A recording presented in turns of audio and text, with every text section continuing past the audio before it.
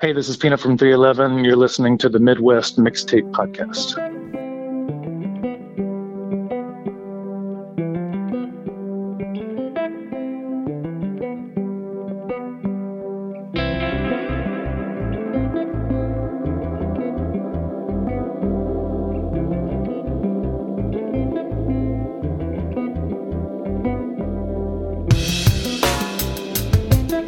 Brainstorm, take me away from the norm. I got to tell you something. This phenomenon, I had to put it in a song, and it goes like, whoa, amber is the color of your energy. Whoa, shades of gold displayed naturally. You wanna know what brings me here? Hi, and welcome to the Midwest Mixtape Podcast, live from the Barn Studio. You got the Mox here, and I'm joined with a special guest online right now. We have Peanut from 311. Peanut, how are you, man? Good, wonderful. I'm in the Midwest. What could be wrong? Hey, just a couple Midwest guys hanging out, right? Totally. It's like my my childhood, my complete childhood. Yeah, and that was actually going to be one of my questions because you guys are so, I think, lumped in with a lot of the California bands from the time, from the 90s when you guys were coming up, the Sublimes and the No Doubts. Do a lot of people think you're actually from California? I know you live there or maybe have a residence there, but do they think you're originally from there? I think so, yeah. And, definitely associated with the sound, people, and the videos, the imagery going along with the band. Certainly when there was more exposure, probably could lead people that way. But we've always been proud Midwestern, upstarts. That gave us I think we talk about it as our ability to really make up our own genre because we were drawing from both coasts. I mean, even the South Coast, and just everything was interesting to us. And it was a time that we could have access to music from all over the world and all over the country. So we played this kind of hybrid, and we consider our geographical beginning a big part of that. It's so funny that you mentioned that. Are you familiar with the rapper Tech9? Oh, of course. He's from Kansas City, obviously, and he just waves the Kansas City flag and the Midwest flag all over, everywhere he goes. And I have the same sense. I feel like we're maybe more of a melting pot than anywhere as far as when it comes to art and music and other things, because we're not West Coast, we're not East Coast. We get a little bit of the Chicago, a little bit of the South, but I feel like we just in the Midwest, and I'm talking for the whole Midwest here, I guess, but we just get so many influences from so many different places. Yeah, it's amazing. I mean, is Detroit the Midwest? It's like, it's along the line, it's so far north, or is it Canada? And it's certainly not that. So there's just an ability to kind of make your own story, I think, in the Midwest that I think a lot of people don't understand, not growing up there. And it's definitely a benefit. I mean, I think that freedom is everywhere. It really is. But I think there's a lot more to growing up in the Midwest than people understand. Talking a lot about the Midwest, you are coming to the Factory in St. Louis or Chesterfield, Missouri, September 26th at 7 p.m. with special guest AWOL Nation and Blame My Youth. You have obviously played St. Louis a ton of times. I think it was a big market for you guys, and I say that because I've been there plenty of times. Glad to have you back coming to this area. Yeah, St. Louis is one of our, other Midwestern homes, especially because of all the shows we played with The Urge and just how personal a band like The Urge loved St. Louis, and those shows back in the day, especially with them, threw down like crazy. And even our own shows, just I don't know, something about the working class towns, something about those brewing towns.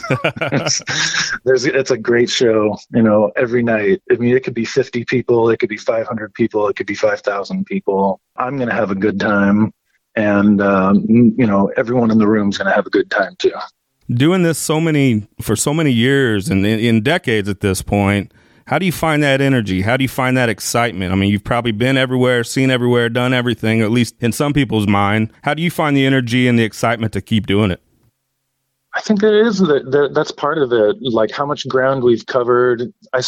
There's lots of ground to, recover and then revisit. All summer I've been talking about, since we had the summer off more or less, like seeing new trees and getting off of the same interstates that I've been on tour buses for, 3 decades now. Me and my wife took the kids up to Canada, and I definitely saw some new trees up in Vancouver that I hadn't seen before. And I don't know, I just got that built-in kind of wanderlust and travel bug. I love that I've been able to parlay it into a gig because, there's something about traveling. My dad's lived in a dozen different places and was stationed all over the world as a chaplain in the Air Force. So he was kind of my hero in that way. I'm like, where's he? We didn't grow up together, so I would ask my mom, like, where's he living? Like, he's in Italy? Like, holy shit. And you're like, he's in England? Like, wow. And, he's in San Antonio. And like, okay, cool.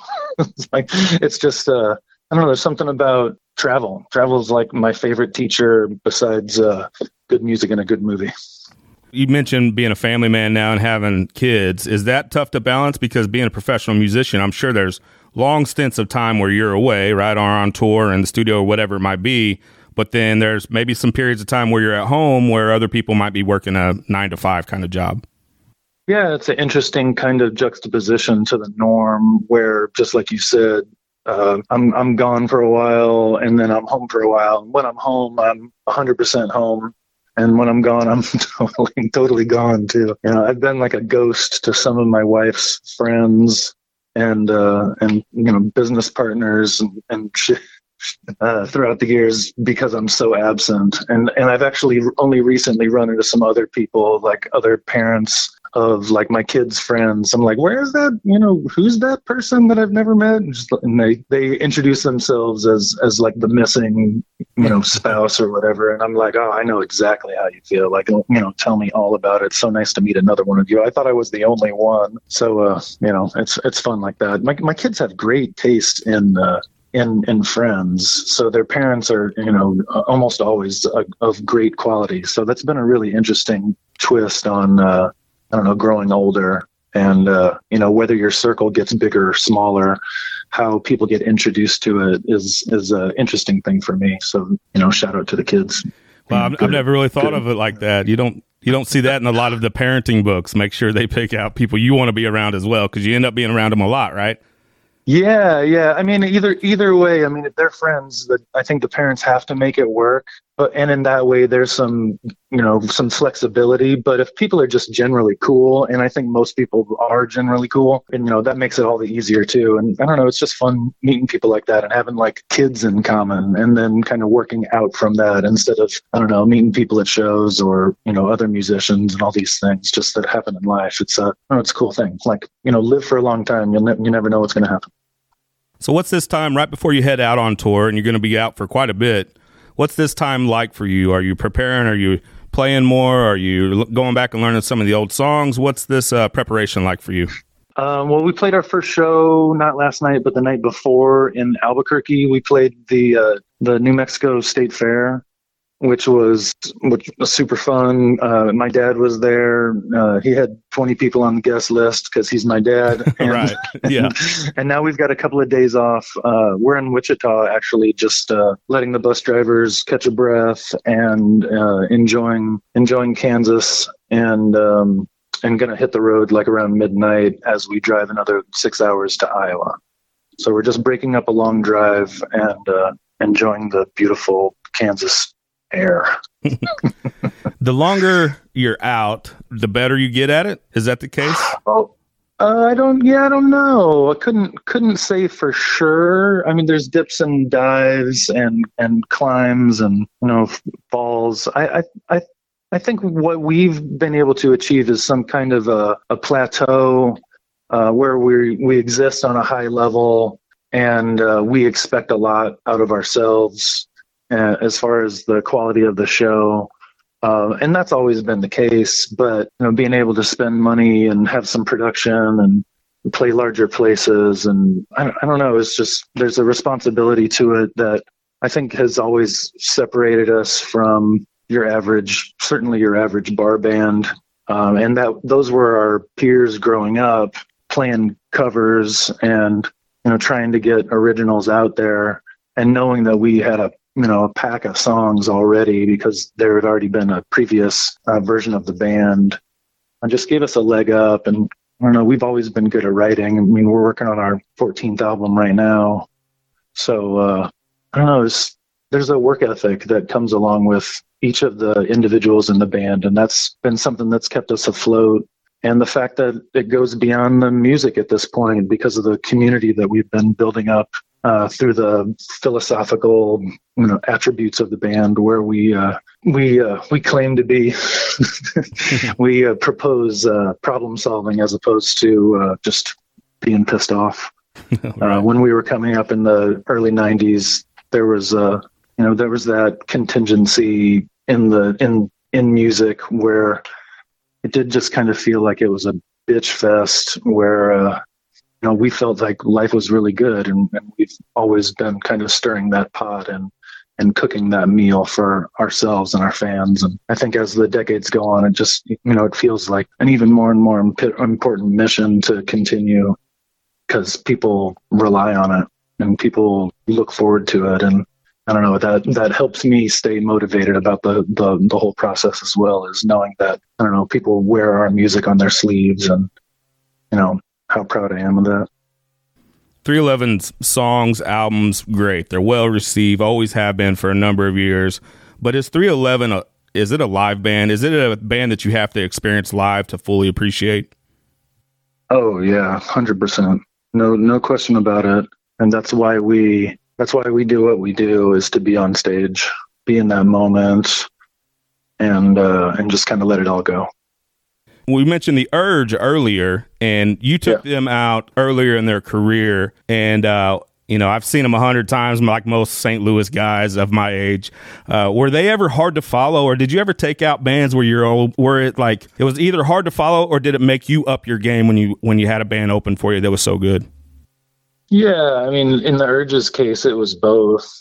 They certainly didn't make it. I mean, they that's the thing, is they made it easy because the crowd was so lubricated by the time we got on stage. It was just, we just came out and did our thing, and of course at that point we would be elevated as well as they, permeated stage and backstage and front of house and everything with that energy and that movement that they created. I mean, between them and the Funk Junkies from Phoenix, we've really learned a lot about, like, it's going to be physical, right? It's an action, it's an action show. It's not a sit down and watch. It's not a stand around and watch either. It's a move and watch kind of situation, especially back then. And I never really saw it as a challenge because it was so friendly. It was always, I don't know, they were helping us and we were helping them. It was really a contagious, kind of perfect relationship. I mean, those were the best. That was the best warm up for me, is being crouched behind, some dark corner and watching their whole set, and then just being fired up and going up on stage. And lots of times now I miss the beginning, the opening acts, because I'm doing like a warm up and making sure I don't, get all bent out of shape from moving around as a 49-year-old man. So those memories are really vivid and wonderful because of how much love they had on stage. I mean, even if they were doing like, drunk asshole or something like that, it was still like I don't know, it was still a good time. Even if they were going to be frustrated, and we do the same things. It's like I don't know, it's the way we choose to solve problems. But it was difficult having Snoop Dogg open up for us. That was super hard because that wasn't a challenge, but what he was throwing out into the air of our audience, our shared audience at that point for sure, was just hit after hit. I mean, he'd do Gin and Juice, and then he'd do Jump by House of Pain, and I'm just shaking my head. I'm like, God, like, God damn it, like, what are we gonna do? Like, we're gonna come out here and play Beautiful Disaster, everybody, you know, and that'll work, you know, for a certain degree. But God, he came out, it was number one after number one, and he would wear, you know, a local jersey, and he'd have his sparkled microphone, and he was just being himself too. That was us biting off a little bit more than we could chew, honestly, because Snoop is one of the most known personalities in the universe. But it did help us step up our game. We knew that we had our work cut out for us, and the same was true when we were opening up for Jay-Z on the Sprite Liquid Mix tour in like 99, 2000, whenever that was real hard. That was a straight up hostile audience. And that was one of the only times that we ever experienced that. It was like Jay-Z's fans didn't want to hear shit from us, which I totally understand. and Kiss's fans, when we opened up for those guys, they were not thrilled about us being on stage. They were thrilled when we left, and I was okay with it too. Like, get me out of here. Those experiences are pretty difficult. Like, if you're a comedian and you're bombing, you know you're funny. You know, you've been funny before, but the audience, you know, on that particular night or whatever, just sends you to the door with your head between your shoulders. I mean, it's got to happen to every performer, and luckily it doesn't happen that often to us. And we learn from those experiences as they sting continuously. Right. That's what comedians say a lot. Is like, you have to bomb, right? You have to bomb to know that you're any good. Yeah, I mean, if you got to try, and when you try, you're probably going to fail. There's got to be some golden microphone holding, you know, person that is just slayed every night, you know. Yeah. But just by doing like tight fives and you know, maybe opening slots and stuff like that, where it's a controllable situation. But you know, it's risky being a performer, and that's what makes it fun. And that's probably why, you know, more people aren't doing it, or most people don't do it, is that risk factor. But honestly, it is part of the thrill. You know, of course, it's that boomerang effect of, you know, am I going to do this? What gives me the audacity to do this? You know, what makes me think that I'm good enough to entertain these people? You know, I love that. You know, I'll show you. You know, especially, and I could never do it on my own. I would never have that attitude on my own. But, you know, with all these years and, you know, all the hours that we've put in, it is kind of like that. You do have to have that, you know, take it to the stage, funkadelic attitude. And I like that part of it, even though it is like a competition. It's I don't know, there's a swagger effect that I think helps performing. When you think about the 311 sound and like we're talking about the 311 live experience, you know, a lot of people credit you guys for being one of the tightest bands, and especially the rhythm section of the bass and the drums, because of some of the reggae and some of the offbeat things that you do. How do you guys stay so tight? Is it a practice thing? Is it repetition? Is it all these years of knowing each other and playing so well together? Yeah, I mean, I met Chad when I was 15, and the first song we played together was a Red Hot Chili Peppers song called Fight Like a Brave off the Uplift Mofo Party Plan album, which I was just playing ad nauseum at that point. I mean, it was basically a new album, and he knew the song and I knew the song, and we played it pretty well, you know, on a first run. Certainly he knew what he was doing. And I kind of emotionally married him at that point, whether he knew it or not.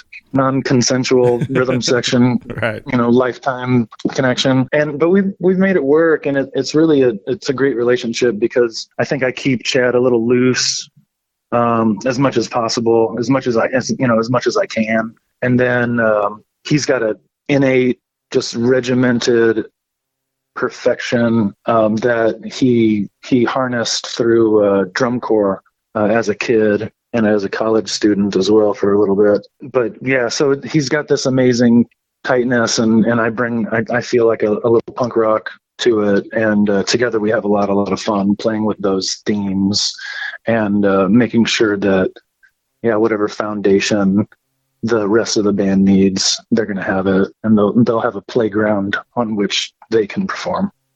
It's the Midwest Mixtape Podcast. We're joined here with Peanut from 311. You're going to be catching them if you're in the St. Louis area at the factory at Chesterfield, Missouri, September 26th with AWOL Nation and Blame My Youth. And also, you guys have a new beer out, 311's Come Original IPA, made in collaboration with El Segundo Brewing, and it's available at 311beer.com. I've actually had some myself. I did a product review for it for v13.net. I love the beer. It sits in our studio right here. Oh, man. Makes my day. Yeah, what got you into the beer game? I mean, I've always been such a fan. You know, I've been an audience member for so long that a few years ago, when the Rock Brothers from the Tampa, Florida area reached out to us and said that they wanted to help us out in making an ale or two, I was just in love. This is what I've been waiting for. It's one of those things like the cruise that people had to kind of introduce themselves to us to recognize the opportunity and just kind of marry the passions together. So when that relationship didn't work out as well as we could have, we took a little break. And with new management, we've found a new beer partner in El Segundo. And with that relationship, we're in 37 states with their distribution partners, and it's just it's step up or four in quality, especially on the distribution front. I mean, we've always been making great ales with our partners. That's job number one. But being able to move something so fragile, not that it's terribly fragile, but you got to take care of it, in every step of the process and make sure it's as good as possible for someone who's in St. Louis, and as well as someone who's in LA, where we're brewing it and stuff. So that means the world to me. And when people order it, I want it to show up, fresh and intact and tasting as good as possible, because I'm getting real nerdy about, anything that's like a month or two old as far as ale. So yeah, I had a girlfriend who was working at a brew pub back in the day in Omaha, and I learned a lot there. And as far as flavors and just really, it opened up the world outside of the imported or domestic world that we grew up in the 80s, which is kind of ridiculous because, I don't know, it was such a limited way of seeing things. And now there's breweries on every corner now. You can see the growth and the need for, I don't know, higher quality, more local, stronger, heavier ales. And I don't know, IPAs are important to me, so that's what I wanted to do. And I think it came out really good. I think in my world, it's in kind of a introduction to IPAs, where it's not really challenging. It's not like super juicy, and it's not super grassy, and it's not super hoppy. It's a very well balanced IPA. It's a you could drink it anytime kind of IPA, and IPA drinkers, I think, will enjoy it more than some of the more challenging ales out there. Yeah, and I would agree with that. My wife, she'll sip a beer every once in a while. She had some too, and we were drinking in the studio, and she loved it as well. And like I said, she's just kind of a casual when it comes to that. So yeah, it's a great beer.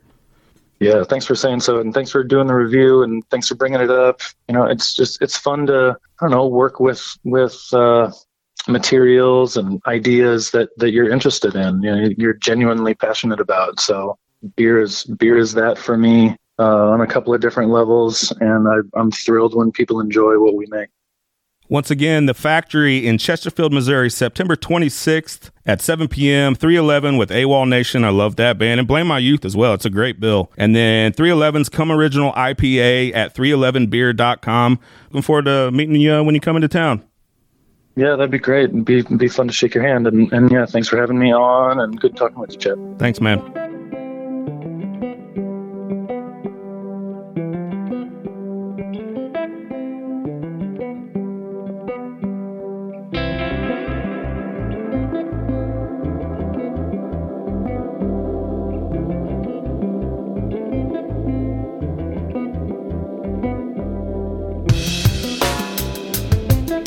Brainstorm